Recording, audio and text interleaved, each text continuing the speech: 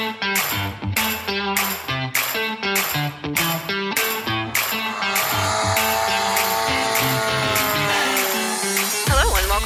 Plane Lab, a podcast for anyone interested in RC airplanes. We'll share tips and tricks on how to build models and talk about successful flights, epic crashes, and everything in between.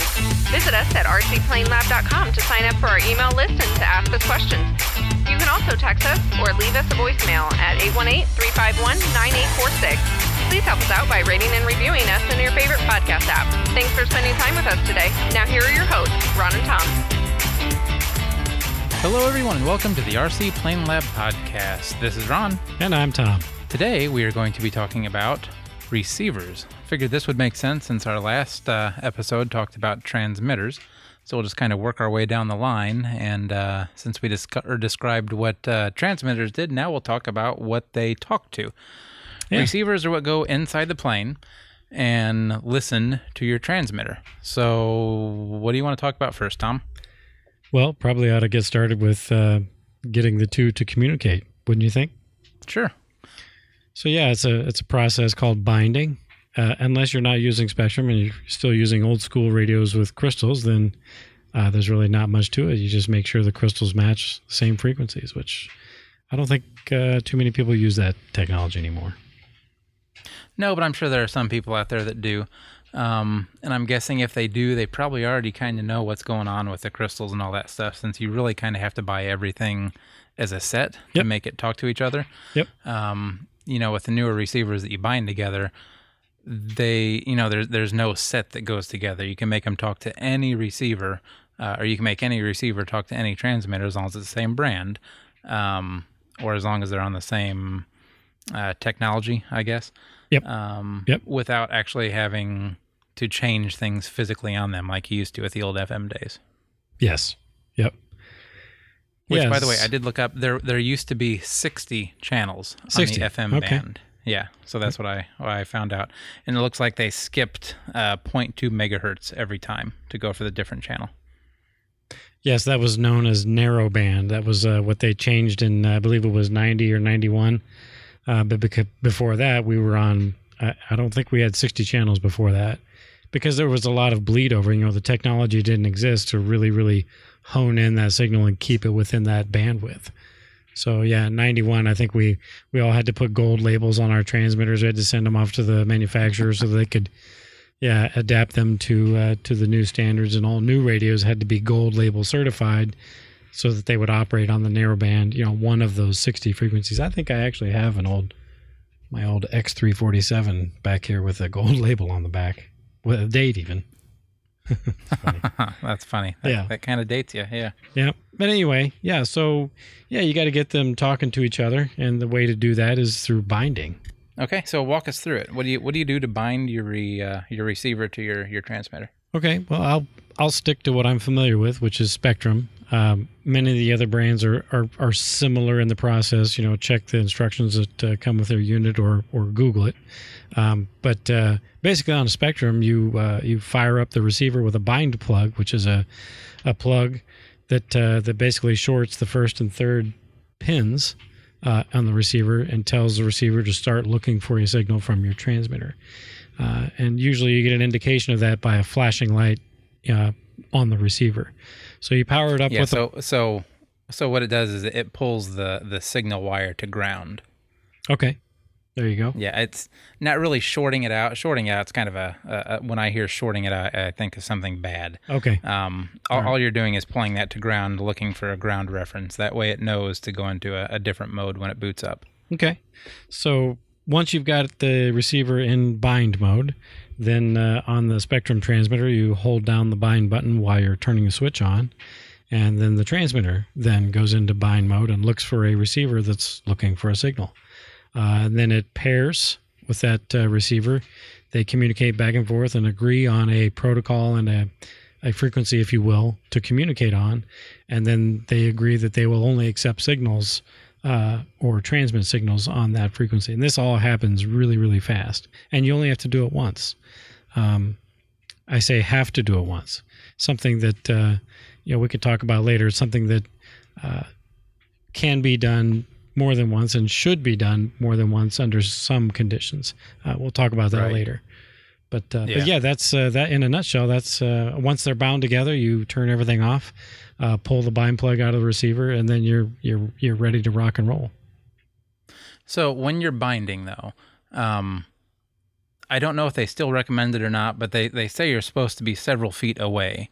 Yes, that's true. The receiver and transmitter should be several feet away. Yeah. That way, I guess it doesn't get overloaded with too much signal. Yeah, and you'll get an indication of that because I know on my DX8, if I'm too close to the receiver, if I'm physically holding the transmitter too close to the receiver, it just simply won't bind. So then I have to shut everything down, start the process over, and get the transmitter at least a few feet away from the receiver, and then it binds just fine. But if it either binds or it doesn't. There's no half binding or partial binding or anything like that. It either binds or it doesn't. Yep. Okay. See, I didn't know if if it had anything to do with like the amount of signal that was there. No. Nope. Because I remember I had one. It was a Spectrum receiver. It was a little Park Flyer. Okay. That I lost signal on, and that was before I knew how to bind, and I was really close to binding, or really close together when I was binding it together. Okay. But. And I don't know if this is true or not, but I remember after that happened, where I lost the airplane because I lost signal, I was looking somewhere online, and it said something about that it's very important, especially for Park Flyers, to be bound, I don't know, to be bound from a farther distance. Like I said, I don't know if that's true or not, but I did have a problem. That's the only one I've ever lost from losing signal. It's not like it was far away. Actually, you were flying it when it happened. Do you remember that one? The pizza box. Or yeah, the little flat box, guy. white little. Yep. Yeah. I do remember I love that airplane. That was a good airplane. Yeah. Yeah, I miss it. Yeah, I'm sorry. Yeah, but anyway, no, so that was the only one that I ever lost because of that. And like I said, after that happened, I did look it up, and it said that when you bind those, it's supposed to be done at a farther distance. There's something special, according to that one thing, about Park Flyers, and I don't know if that's true or not, but just something to keep in mind. Okay. Always keep, a good 10 feet just to be safe when you're binding, I think. Okay. That's kind of the rule I've gone with now when I bind new things together. That's interesting because the bind process shouldn't have anything to do with range.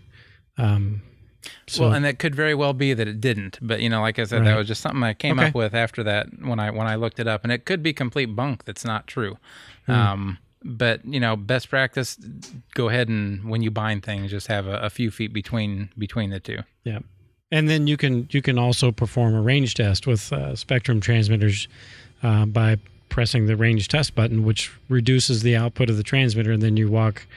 I forget how far it is. I think 30 feet, I think, is what they recommend, and operate all the channels. And if everything is working, then you've got a good, pairing, if you will. Oh, okay. Yeah, that's a good idea too, I guess. Yep, I do that on every new installation. Not necessarily a new model. If I pull a receiver out of one airplane and put it in another one and rebind it, anytime I rebind or bind a receiver, I perform that range function test before I fly it. It's just, one more thing, kind of like a good pre-flight, one more little piece of insurance. Yeah, good idea. Good tip.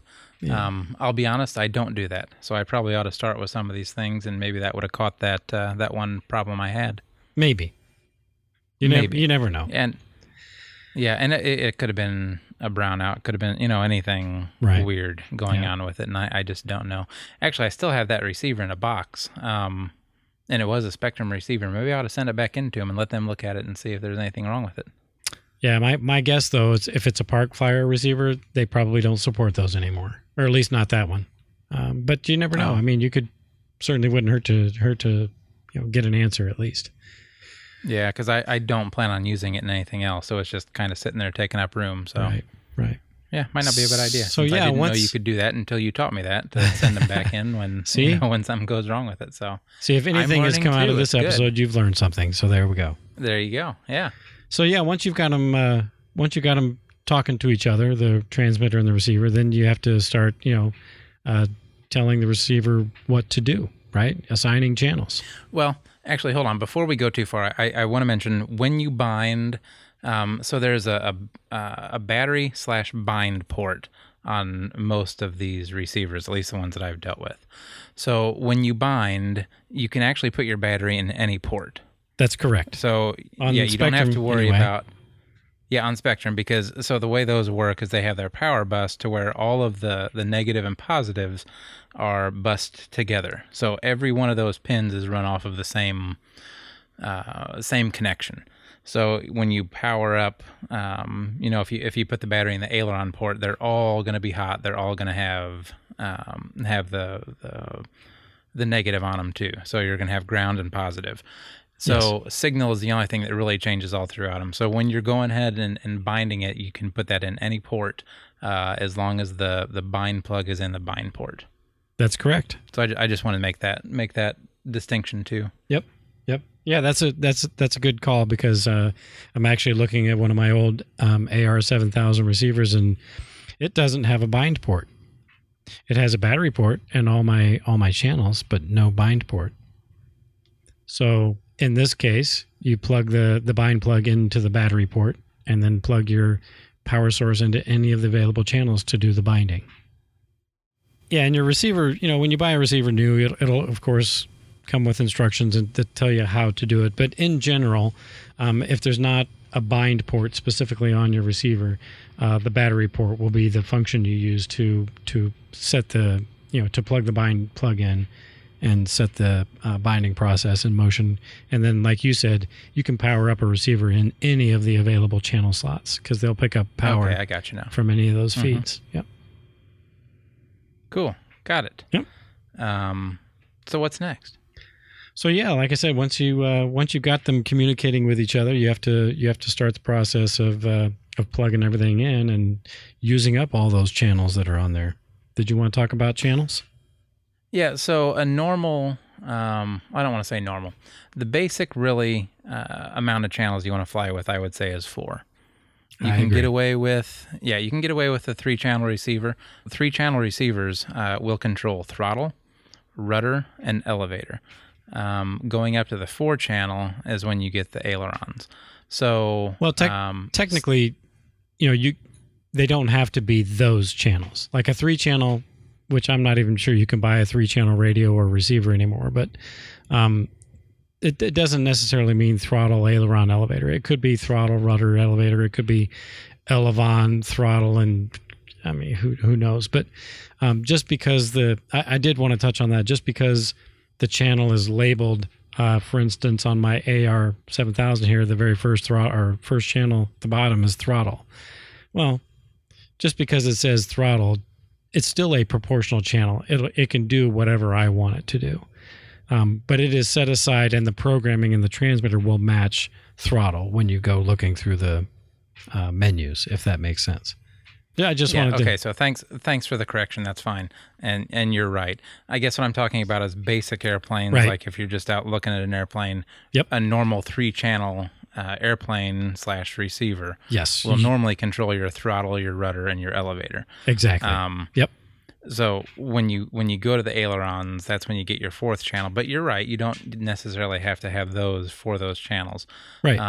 Like we talked about before, dihedral. If you have a big enough amount of dihedral built into your wing, you really don't need elevator, or you really don't need ailerons because it will kind of self-correct on its own. But it's, once again, I just want to say that it's good to get used to 4 channels. Absolutely. And just kind of stick with 4-channel and don't go anything under. Yep, I could not agree more. Yep. Yeah. And so when you go up to like a 5th channel, most of the time that's going to be like a gear, landing gear that are retractable. Or flaps. Yep. And then, your 6th channel is kind of going to be flaps or gear too, is usually what stuff is used for. Now you can, if you don't have landing gear that retracts, or if you don't have flaps on your plane, you can use it for a lot of different things. Exactly. I was just going to say that. Right. And sometimes too, if you just have 6-channel, you might need more than 6 channels to do 6 things. Your gear, or not your gear, but your flaps, you might want to have separate flaps to be able to control your flaps separately.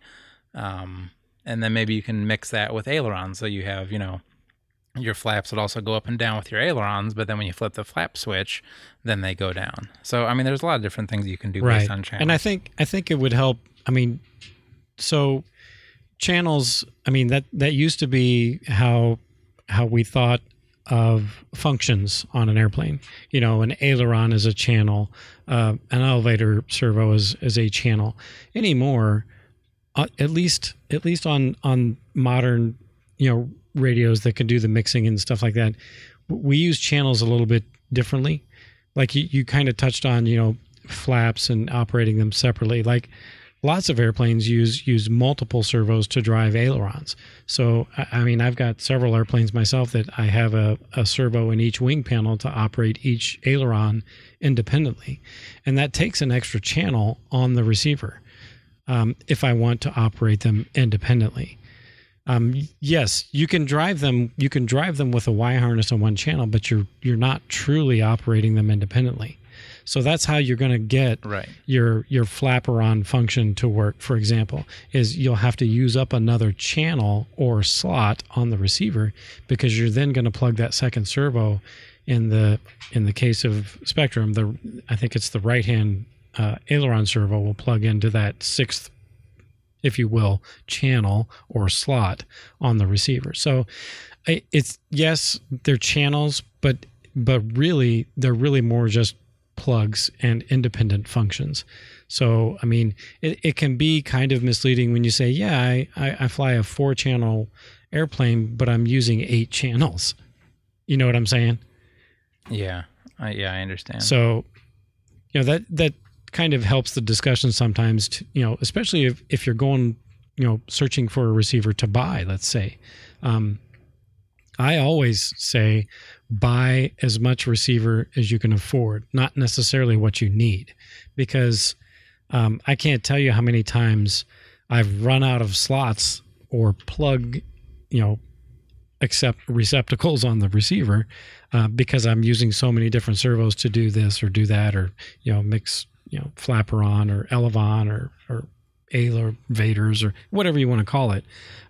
So I always... Yeah, but most of the time when you're building a plane, though, you kind of know what you're going to be doing.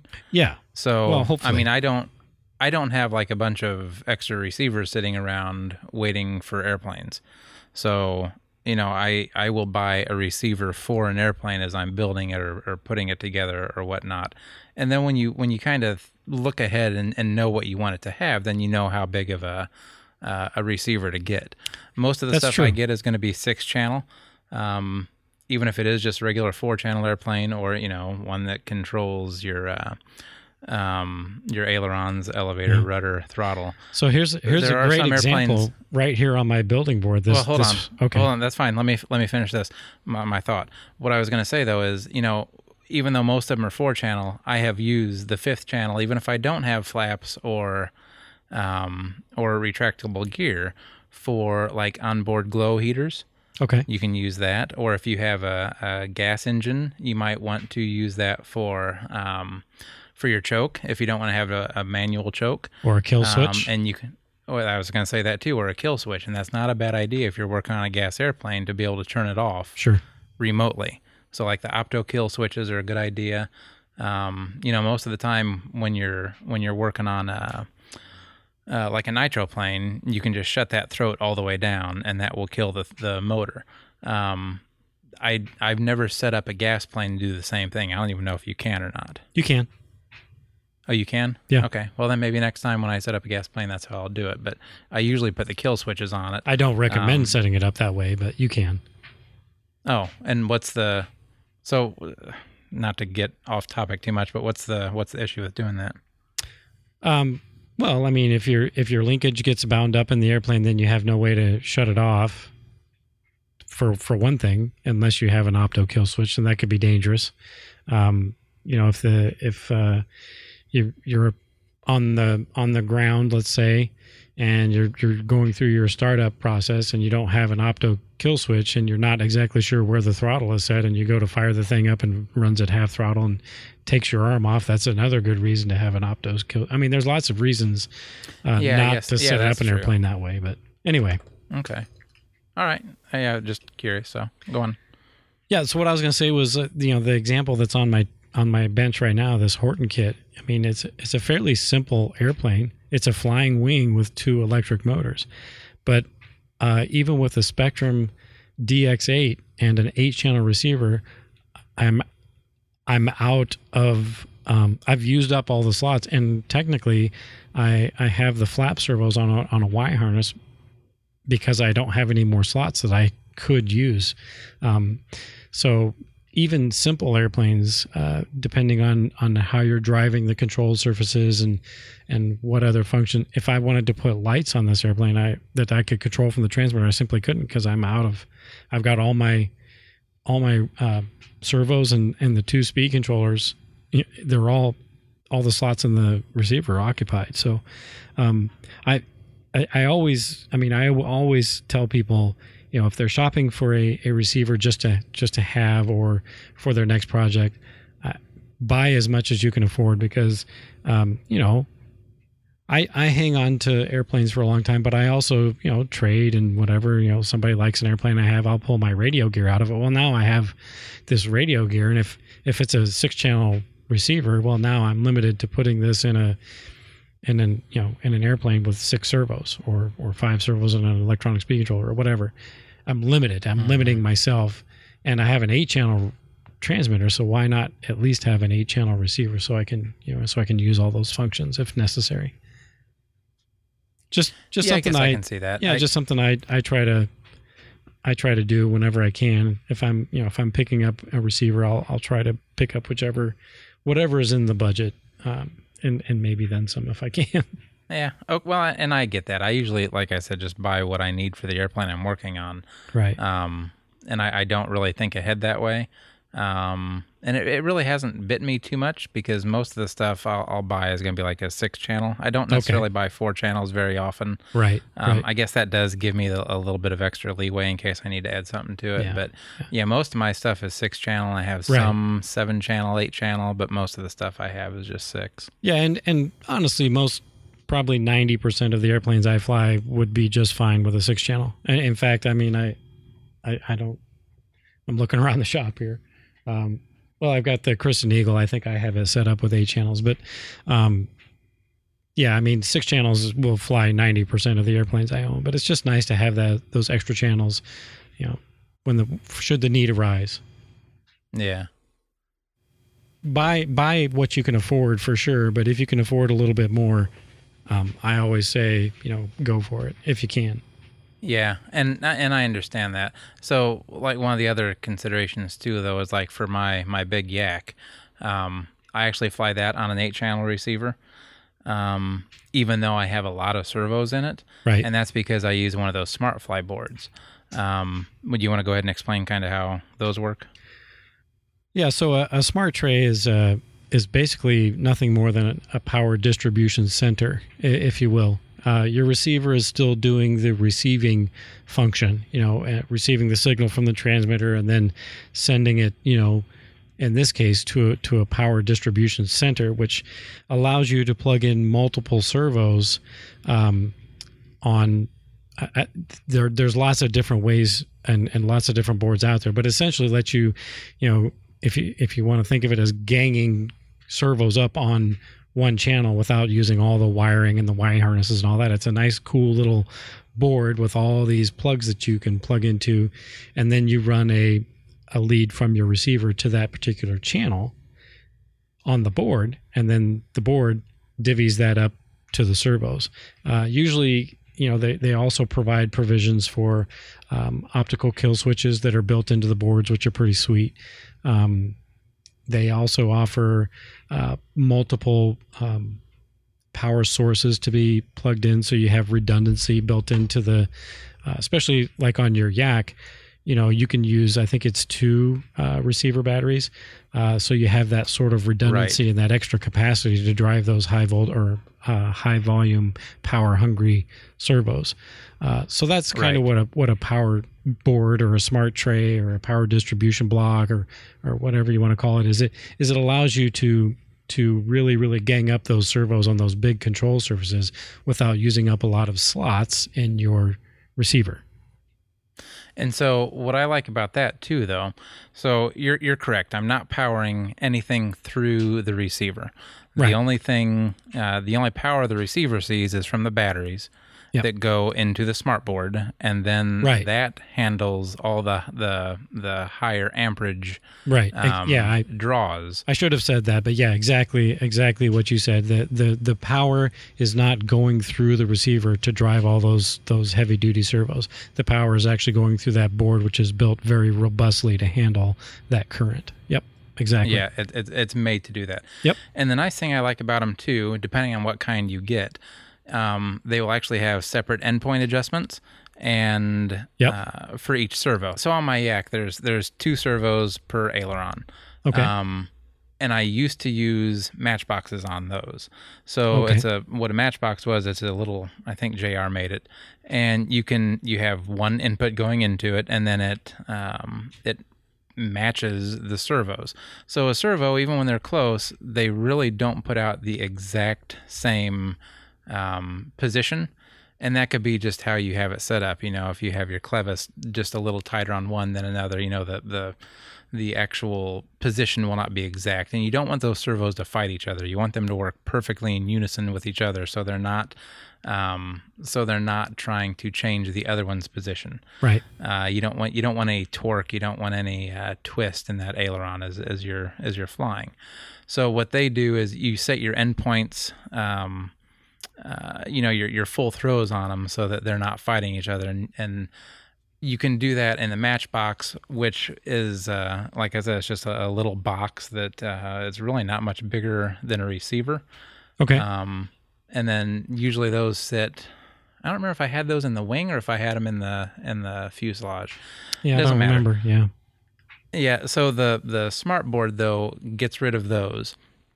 And the thing I like about the smart board though is it also does the matching, the endpoint adjustment, and all that, so they're not fighting each other. But it just makes the whole inside of the plane look so much nicer. It does. Yep. So you have single wires that go into the receiver, and it makes the whole thing look a lot cleaner. It does. The installation looks nicer, and it really works better, in my opinion. So, we talked before about the power bus that's in the receiver. Those are only made to handle so many amps. Exactly. You don't want to pull a whole bunch of power through them. If you do, you can overheat them. You can burn them up. You can have a lot of issues. Even with smaller airplanes, because some of these newer servos are actually pulling quite a bit of power through them. Sure. So make sure you're not overloading your receiver with it. And what happened, that's what happened to my plane when I almost lost it that one time to that big Yak, is that, I think it was pulling too much power through that receiver, and then it just shut itself off and reset itself because it was just pulling too much through it, and it just kind of freaked out. Yep. Saw low voltage and browned out. Yep. Right. Which I'm okay with that. I'd rather have it do that than actually, catch on fire or mess something up inside of it. True. So, with the running the smart boards in there, you're able to control the power where it's going. You're able to control the signals much better. Because like I said, on not only do I have two servos per aileron, there's 2 servos on the rudder. There's 2 servos for the elevator. So there's a lot going on in there. Right. And a lot of electronics going together, working to make those actually work in unison and not fight each other. So smart boards, if you have a big airplane, are a good thing to have, I think. Yeah, I agree. Especially if you're using, like you said, you're using those high voltage, those high amp draw servos and multiple power sources. They really do clean up the installation. Yeah. And it's nice to be able to power it off of 2 batteries too, completely separate. Yep. If you have a problem with one battery, you still have that other one in there to kind of help. Right. So I wanted to mention, I hate to go backwards, but binding. Yeah, because I wanted to say something about that too, but you might be on the same page as I am. Well, yeah, what position the sticks should be in when you bind? Yes.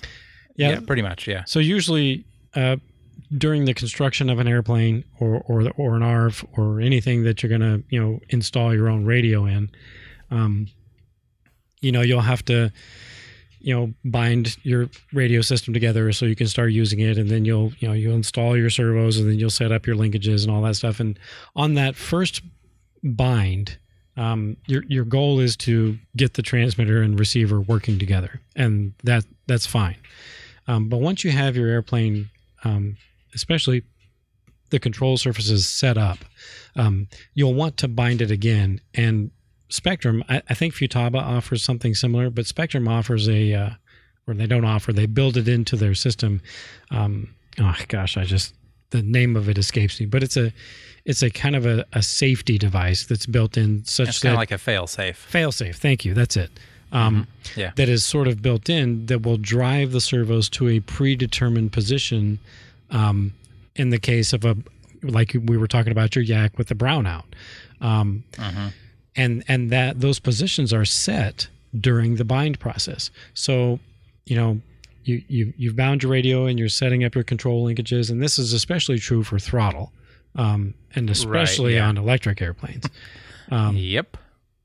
You want to, when you get everything set up and you got your airplane built and all the linkages are the where you want them and everything is centered, you really ought to rebind everything with those sticks on the transmitter in a position that you want those servos driven to in the case of a signal loss or a brownout or something wrong during the flight. And usually those positions, low throttle, and if you want, maybe a little bit of up elevator and maybe some right, I don't know, whatever, set the plane up in a shallow, glide, turning glide or whatever. And those positions are set during the bind process. So like I said, when you're all done and the airplane's good to go, you're all finished, you're proud of your work, go back there and rebind it with the sticks in those positions, because that's very important. And that's often a step that gets overlooked. And I know I've overlooked it many times, and I go to the field and I turn the transmitter on and I turn the switch to the airplane on, and the servos go, crazy in one direction. I'm like, oh, I forgot to bind it in my fail-safe position. So just something to think about. So the brownout story reminded me of that. Sorry. Yeah, that's all right. And it's also very important to remember, if you ever reverse the direction of a servo, to rebind, especially if it's throttle. I think we both know the same person that had an issue with that. He had an issue to where he got it all set up, got it running great, but the throttle was reversed. Right. Well, I laugh. I've done it too. I can't laugh at that individual. I've done it myself. So, yeah. And then what happened was he lost signal, and instead of going all the way down to an idle, it was a nitro plane, and it went to full throttle, and it just flew away. Yeah. So very important to remember to do that. And the other thing, when you're going to the fail safe, like what I always do to check it, and I don't know if this is the right way to do it or not. Electric, gas, doesn't matter what kind. So I will act like I'm doing my run up, when you're standing when you're standing over the airplane, right? With your feet holding it to make sure it doesn't go anywhere, right? I will just turn my transmitter off. Yeah, that's one way to test it. I prefer to do that with the engine not running, but yeah, that's a way to test it. Well, yeah, I mean.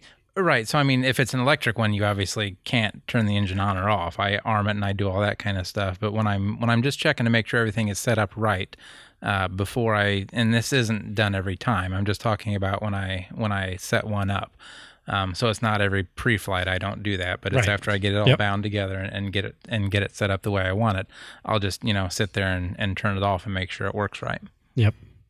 Yeah, I mean, that's very important, because if you're working on a little electric one and you don't have that set up, and it's in your basement or something like that, and you have it plugged in, and then you don't think about it, and you turn your transmitter off first, and you have it not bound correctly with fail-safe, then you're going to go full throttle and you can really get hurt. Yep. Especially like I said, if it's an electric one. So it just makes a lot more sense to do it the first time, make sure it's done right, and then always rebind it, with the fail-safes the way you want them. Yeah.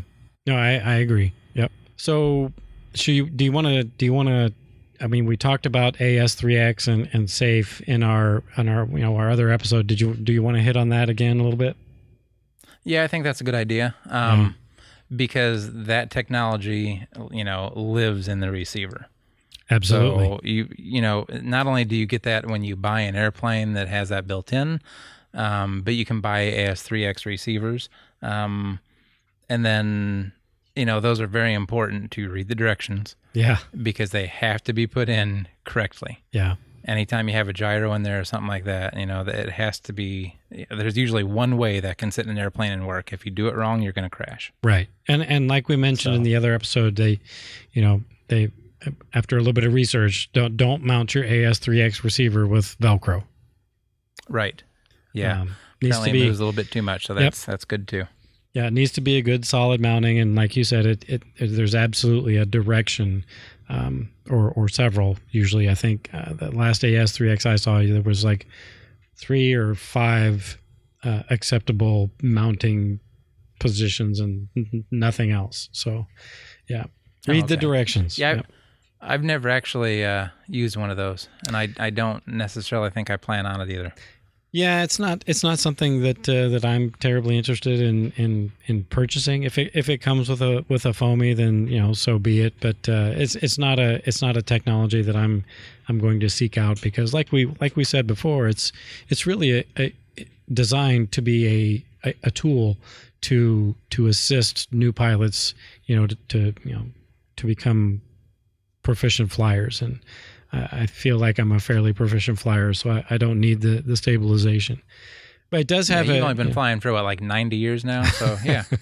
It's not quite that long, but I mean, on the small foam airplanes, I guess I had that little that UMX E-flite Beast that had that technology, and it was pretty cool. It would on a windy day I could fly that thing, and it looked like there was no wind out there. But I'm pretty confident that I didn't need that to at least fly the airplane. But anyway, and my only other problem with those is I don't want it to give somebody a false sense of security that this is how a plane flies, so I'm okay. Oh, it's 15 mile an hour wind, but that's all right. I've done this before. Yeah, exactly. Yep. You have to watch what you're doing and know your skill level. Right. And don't rely on the airplane to do it for you. Exactly. I think. That's my 2 cents. Take it for what it's worth. But yep.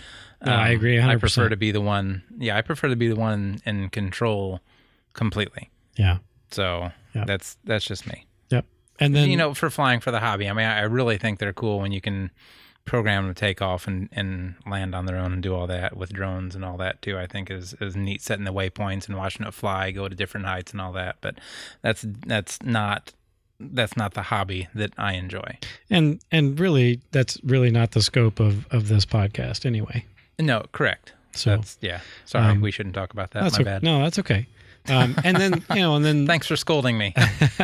The safe technology is kind of the same but different. It's a tool designed to get people flying with little or no experience, and same kind of deal. You can buy safe technology, I think, off the shelf, and you can also get it in ARFs and things like that. I didn't know you could get it in a receiver off the shelf. I think so that's good to know. Yeah, I think. I can't say that to any certainty because I haven't sought it out. I had an ARF that had it in there, and I didn't particularly care for the airplane, so I sold it or traded it or whatever. But I believe you could buy that receiver off the shelf. And what airplane was that, by the way? I believe it was a Hangar 9 P-51. I believe. You got rid of that one? I did. Yeah. Yeah, I did not know that. I think that was one. That was the one I thought about getting off of you. That's been a few years ago. Yeah, it had the little 10cc gasser on it. Ran really, really good. Yeah, it was a... Yeah. I remember you flew that at the Warbird fly-in and stuff. That was a good one. Yep. It didn't fly bad. It just not... It didn't fly, in my opinion, like a P-51 should.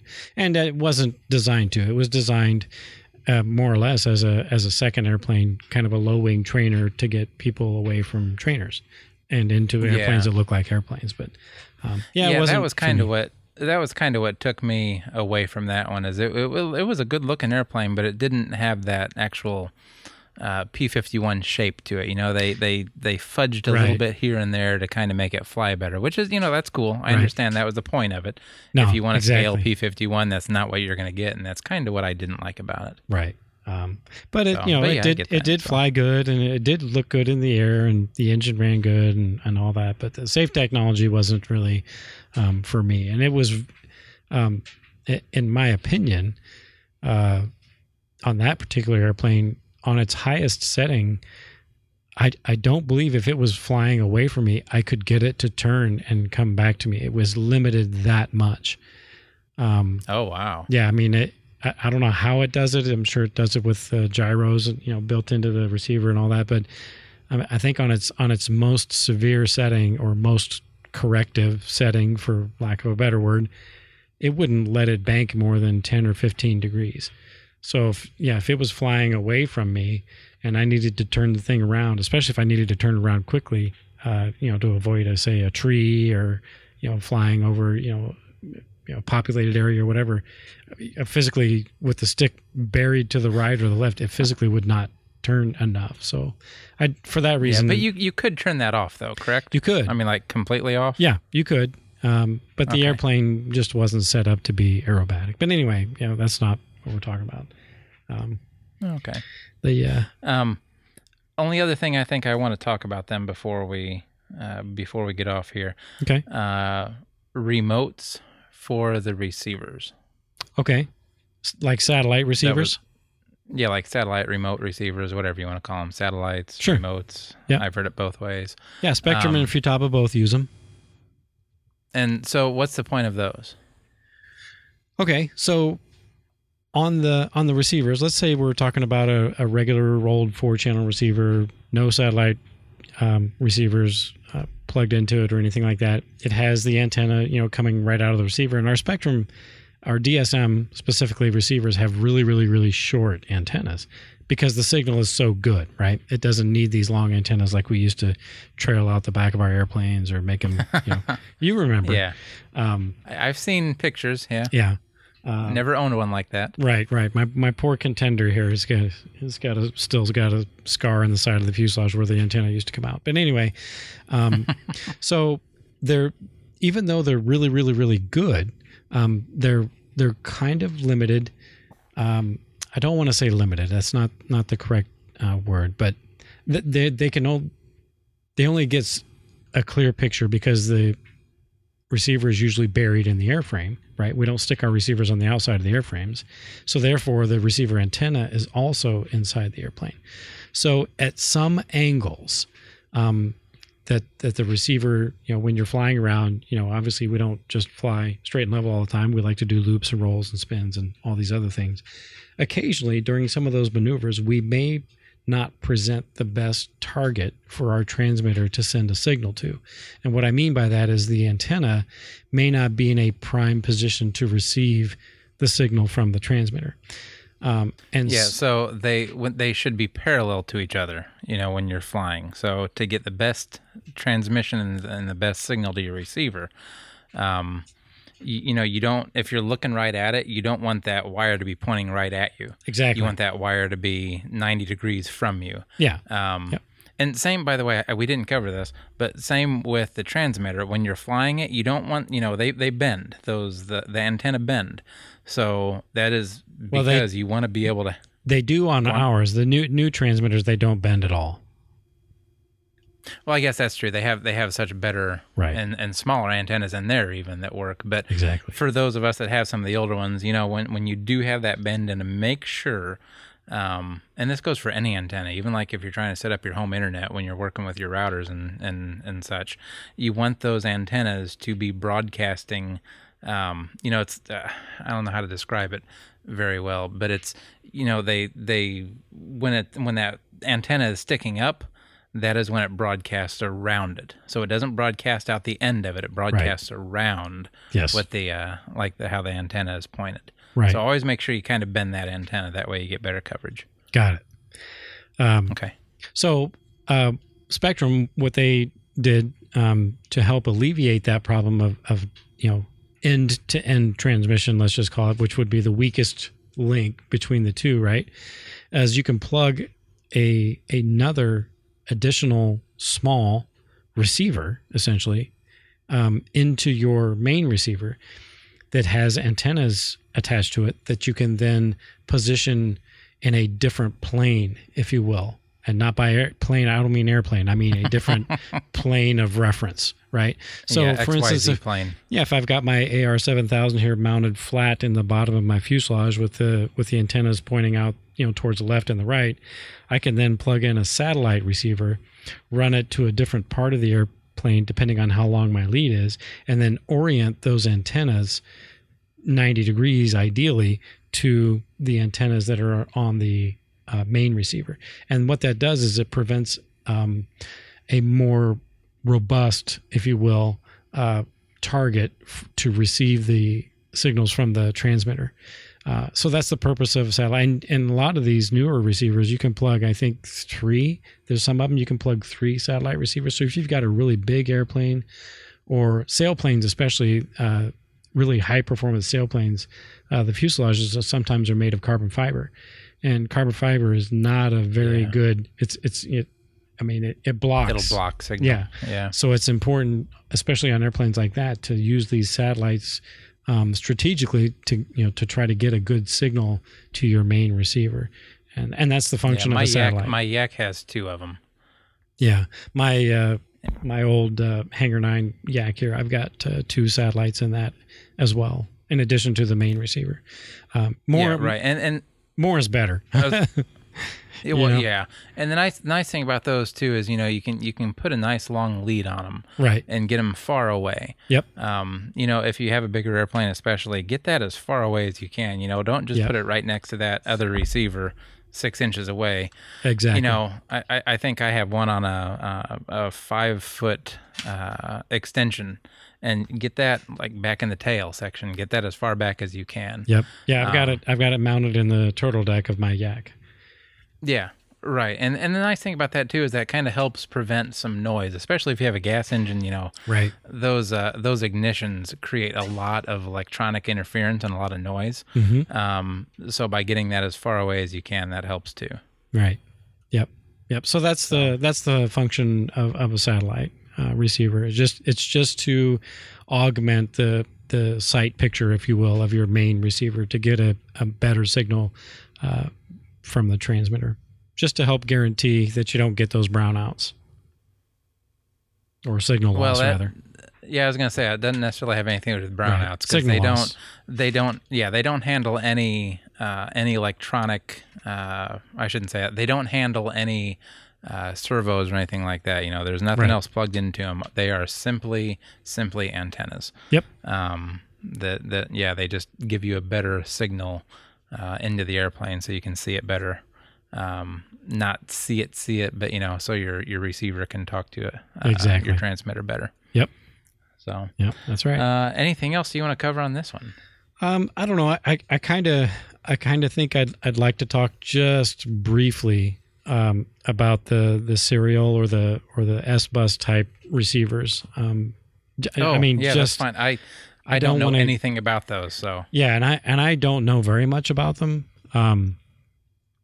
Aside from the FPV and drone guys use them because especially on these small racing drones, they don't have a lot of area. Now you yelled at me for talking about drones before, so now you're going to go ahead and do it? Well, that's where the application really lies with these receivers.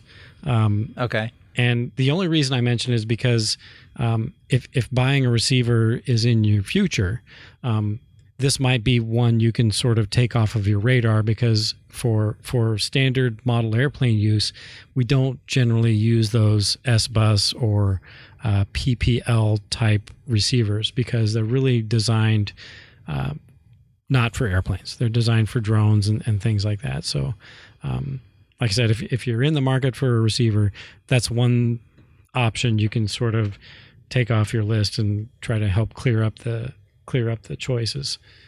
Just because they're really not designed for standard RC plane type use with the servos and all that. That's really all I wanted to say about that. Okay, well that's good to know. So Yeah, I guess if I see those out, I'll just walk by them and then ignore them and not do anything with them. I mean, they do have their use, and they're pretty neat and slick what they can do. But unfortunately, they're not quite what we are using with the RC airplanes. And besides that, I mean, we have other means we can use. They really clean up installations,